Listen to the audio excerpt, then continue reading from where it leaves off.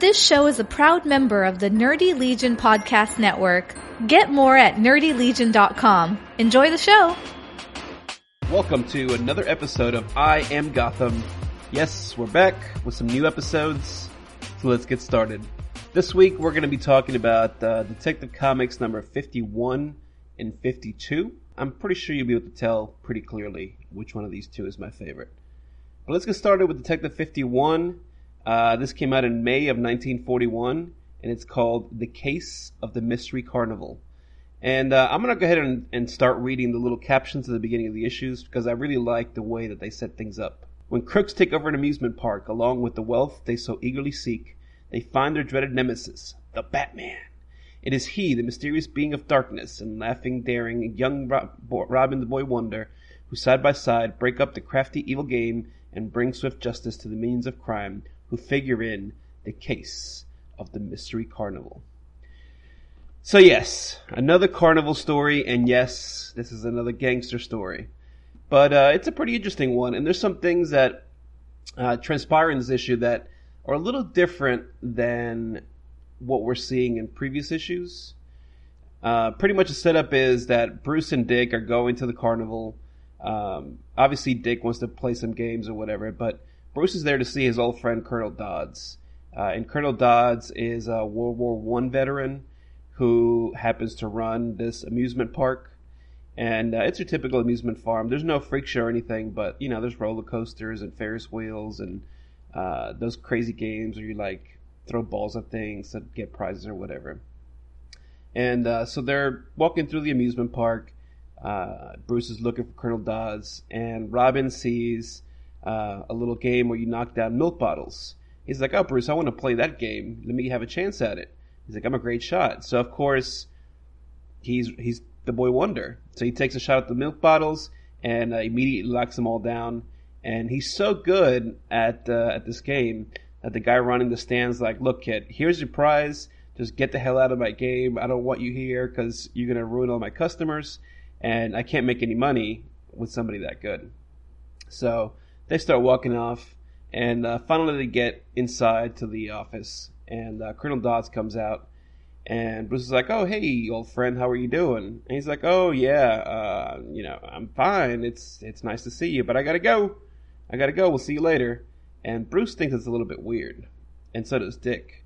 So they go outside and start following Colonel Dodds. And the Colonel's talking to another man behind one of the tents. And he starts scratching his leg. And Bruce says, "Well, that's weird. The Colonel's scratching his left leg." And Dick says, "So what? A lot of people scratch their left leg." And Bruce, "But Colonel Dodds has no leg. He lost it in the World War. He wears a false leg. Only a person with a leg would scratch it. How can he scratch a false leg?" And Robin's like, "It can't. That means that this is not Colonel Dodds." Of course! Detecting! So, as they always do, Bruce and Dick have their Batman and Robin outfits in the back of the car. So they go to the car and change into their costumes and start snooping around the carnival to see what's going on. And as they're snooping around, they come up on this wax museum, and they see that there's some people coming, so they pretend to be wax figures. And the young couple's like, "Oh my God, look, it's wax figures of Batman and Robin. They look so real. And it's almost like they're alive." But of course, there's some weirdos hanging out there, and this is part of the mystery of the carnival. And that's the reason that they're hiding out. Well, as this is going on, the curator of the wax museum stops by, and he's fixing like Napoleon's wax figure or whatever, and some of the other ones. He's very particular about his wax figures. And once he leaves, Batman and Robin go in through the secret door. And lo and behold, behind the door is a group of gangsters, our favorite villains of the early 40s. And as it turns out, one of the guys has been dressing up as Colonel Dodds. So, of course, it's not Colonel Dodds, just as Bruce and Dick suspected. And they have come up with this racket that they're going to run the amusement park, and they're also going to have illegal gambling in there. So they have slot machines and poker games and whatever. Because, of course, like, you can make some money off the amusement park, but by having all these illegal games, they can make a whole lot more money. While this is happening, Robin backs up into one of the wax figures. The gangsters see them. There's an all-out fight, and Batman and Robin get captured. And they get tied up in the same room as Colonel Dodds is laying. And so now Bruce knows for sure, now here's Colonel Dodds, these guys are up to no good, we need to try to stop them. Well, unfortunately they're tied up, but lucky for them, the Wax Museum caretaker is extremely weird, like really weird. And remember when I said he was particular? He's very particular. So he had seen the Batman and Robin wax figures in the museum, and now here they are in this room. Now, why he would go in the room, I don't know, right? Because that's where they're keeping this guy that they kidnapped. But he sees the wax figures, and he's like, oh my god. It's like, my wax figures are in here, I need to take care of them. He's like, who tied you guys up? So he goes and unties Batman and Robin, and they still kind of pretend to be wax statues, but he kind of just walks off, you know. He's very aloof. And I'm really curious, like, what the deal is with the caretaker. Because I would like to know more about him. We only see him in these couple panels to try to guide the story along. But the fact that he is so particular about the wax figures, and he can't determine the difference between a real-life person and a wax figure is a little creepy. And I know maybe it's not the time for this kind of story. Had this come out maybe in like the 60s, the story would have been a little bit different. But this caretaker could have really been a great weirdo villain for Batman and Robin, I think. Anyway, so Batman and Robin have now escaped, so they get Dodds out from this place. And of course, another fight ensues. So this is a pretty long fight. It goes on for a few pages. Robin uses his trapeze skills. He's like, you know, dangling from things and beating these guys up. He's going down these slides because, of course, they're in a funhouse. And there's funhouse mirrors everywhere. He takes on like 4 or 5 guys at a time. And then we cut to Batman, who's going after the gang leader. And he has escaped onto one of the roller coasters. So Batman's flying through all these different rides and manages to fly into where the roller coaster is. Climbs up the Ferris wheel, jumps off of it into the oncoming roller coaster, because Batman is BA. And as he gets there, they start fighting it out on the roller coaster. It's a pretty cool scene where they're like, you know, going up and down the ride. And the main gangster's like, "Ha, you're going to get yours, Batman." And he's like, "No, I'm not." And he punches them. But unlike previous issues where Batman likes to let the villains fall off very high things and die, he actually grabs them, throws them back into the platform, and of course all the gangsters get arrested. And then later on that day, Dick says, "Gee, I sure had a lot of fun at that amusement park." Bruce: "I did too. It did offer about the most amazing amusements." And that's the end of the case of the Mystery Carnival. Alright, next up we have Detective Comics number 52. This is from June of 1941, and it's The Secret of the Jade Box. It was a small green box of green jade, but it contained something men wanted, and because of it men died. It was a puzzle, the box, yet there was someone who was to solve its mystery, someone whose ways were equally as mysterious, someone weird, a fitting creature of darkness. That someone was the Batman. Aided by Robin, the boy wonder, the Batman has to investigate and reveal to all what lay behind the secret of the Jade Box. And I gotta tell you, this is a story that I really, really like. You know, I'm knee deep into all these Golden Age stories, and I think everyone knows by now the gangster type stories are not my favorite. I like when there's some supernatural elements, some weird supervillain types. And this is a story that fits kind of right into it, because there's a lot of mythology. There's some callbacks to previous stories as well, and I really like this one.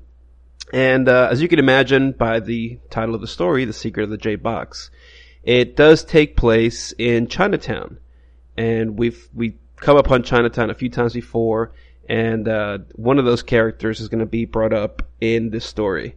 So let's get on with it. And God, this first page is awesome, man. It's got Batman like grabbing these Mongol soldiers by their ponytail and swinging them around, robbing in, flying through the background, kicking some of these guys down. It's really cool. Anyway, so as the story starts, we meet Mr. Potter, who is a collector of Chinese curiosities.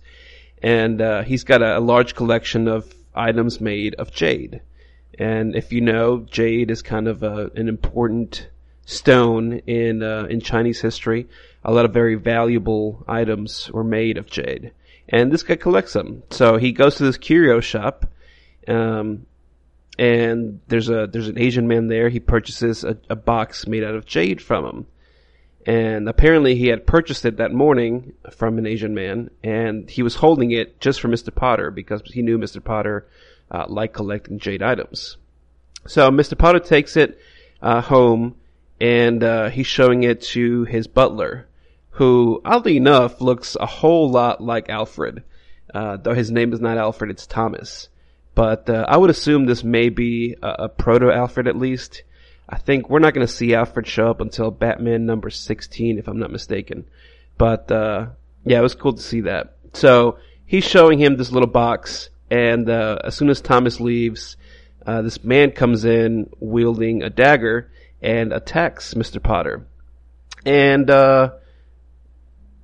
supposedly kills him. So the next day, Bruce goes to see Mr. Potter, because of course they're friends, and Thomas lets him into the room, and they can't find Mr. Potter. But he does see the empty jade box laying on the floor. He's like, that's weird. That's the little box that Mr. Potter showed me. I wonder where he is. So they start looking for him, and he's behind his desk, murdered. He was stabbed to death by this mysterious figure. So, of course, Gotham PD comes in. They start investigating, and this is a personal friend of Bruce's, so Bruce wants to know what happened to his friend. He grabs the little jade box from Thomas and starts looking inside it, and he realizes that there's a false bottom inside the box. So something must have been hidden, and he wants to know what it is. Well, after the Batman leaves, we see a mysterious figure telling some Asian men that they need to go and find the jade box, because if the police find it, then they're going to be able to figure out who attacked Mr. Potter. So these guys go back to Mr. Potter's house. They start interrogating Thomas, and Thomas is like, "Look, I don't know where the box is, but he got it at Ahmed's curio shop." So these men decide they're going to go and check out the curio shop, and of course Batman is going to check it out as well. So as he's going there, he sees a shadowy figure on top of the building, and he's like, "Okay, there's somebody trying to attack me. Something's definitely going on." So he slowly goes to the edge of the building, jumps up, and kicks the guy in the face.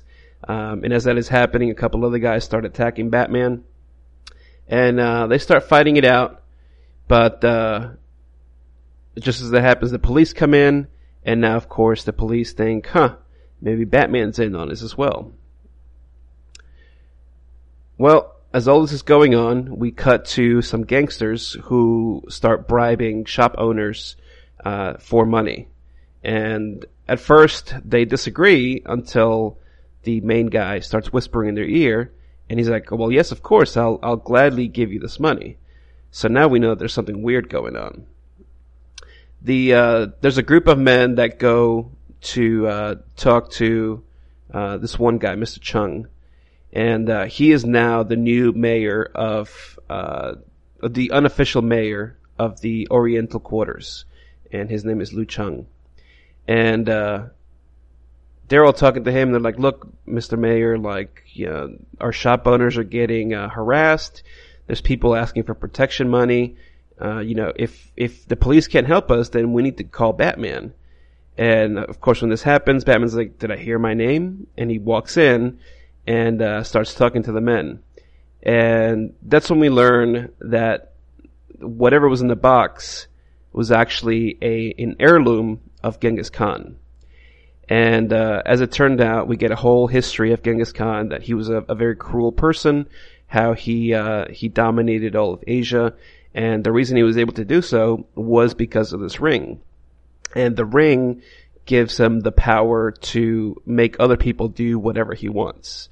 And of course, the ring is passed on generation to generation through the Genghis Khan line. And his sons ended up having it, and until finally one of his sons decided, I'm not going to use this for evil, and that's kind of when the empire toppled. And so now that we get this whole story, the Asian men leave, and Batman's talking to Lu Cheng, the new mayor of Chinatown. And of course, Lu Cheng knew Wong, if you remember Wong from a previous detective story. He was Batman's buddy, and he was killed by some Asian gangsters as well, under similar circumstances. And he's saying, well, obviously this man died because of the box. Tell him a little bit more about it. And, some of these villains are pretty dumb. Cause, I don't know if Lu Cheng figured that maybe Batman knew what was going on. Cause he's like, I thought surely you must have guessed by now it was the ring of Genghis Khan. And, there's a trapdoor underneath Batman's chair. Batman falls down, and he has to, start fighting a wild dog. A gigantic wild dog. Looks like a big mastiff. So Batman fights it out with the dog, ends up knocking the dog out, and Lu Cheng sends some of his henchmen in to start fighting the Batman. And they chase him all over this dungeon or whatever, but Batman manages to escape. Just as that's happening, he sees some of the other, I guess the council people of Chinatown. They're down there as well. There's some other henchmen. Batman starts fighting them as well. Until a mysterious figure in an ancient Chinese mask shows up, and he says, I have come for you, O wicked men. That distracts him enough where Batman can knock some of them out, and it turns out that it's Robin. He had found this mask, and when Bruce had disappeared and hadn't come back for long enough, he figured he would go check out what was going on, and that's how Dick had found this dungeon. Well, we then cut back to Lu Cheng, and we meet Wong's father, who is now an advisor to Lu Cheng. And he tells Batman the story of how he ended up being trapped in the dungeon. Because after Wong got killed and Lu Cheng took over being mayor of Chinatown, he was advising him on stuff, and Wong apparently was a descendant of Genghis Khan. And he had always kept the ring. His whole family had always kept the ring, but they never used it for evil. And that was one of the things that made Wong different, is that he just wanted to keep it so that evil men couldn't use the ring to do whatever they wanted. And so he tells Batman the story. Batman heads out and finds Lu Cheng, and he knocks him out and gets him arrested. And then you get a whole nice thing between Wong's father and Batman, and we get a resolution to the story. So when they found Porta had the box, they killed them, took the ring, and left the box behind. But what made Chung send them back for the box a second time? And this is where we get the story within the story. Wong's dad says, when his men returned only with the ring, I told Chung the police would find a clue hidden in the box, but there really wasn't any clue. I thought if Chung sent back a crew the second time to the scene, the police or someone would see them. It did work. Just like that, in a way after all. It finished Chung. Yes, and this finishes the threat of the Khan ring forevermore. I'll destroy the ring. Now your people can walk free again, as all men should. And that's the end of the story. So ends the strange case of the Jade Box. And I really like that one. I love when they do these little history callbacks, bring in some magic and mythology.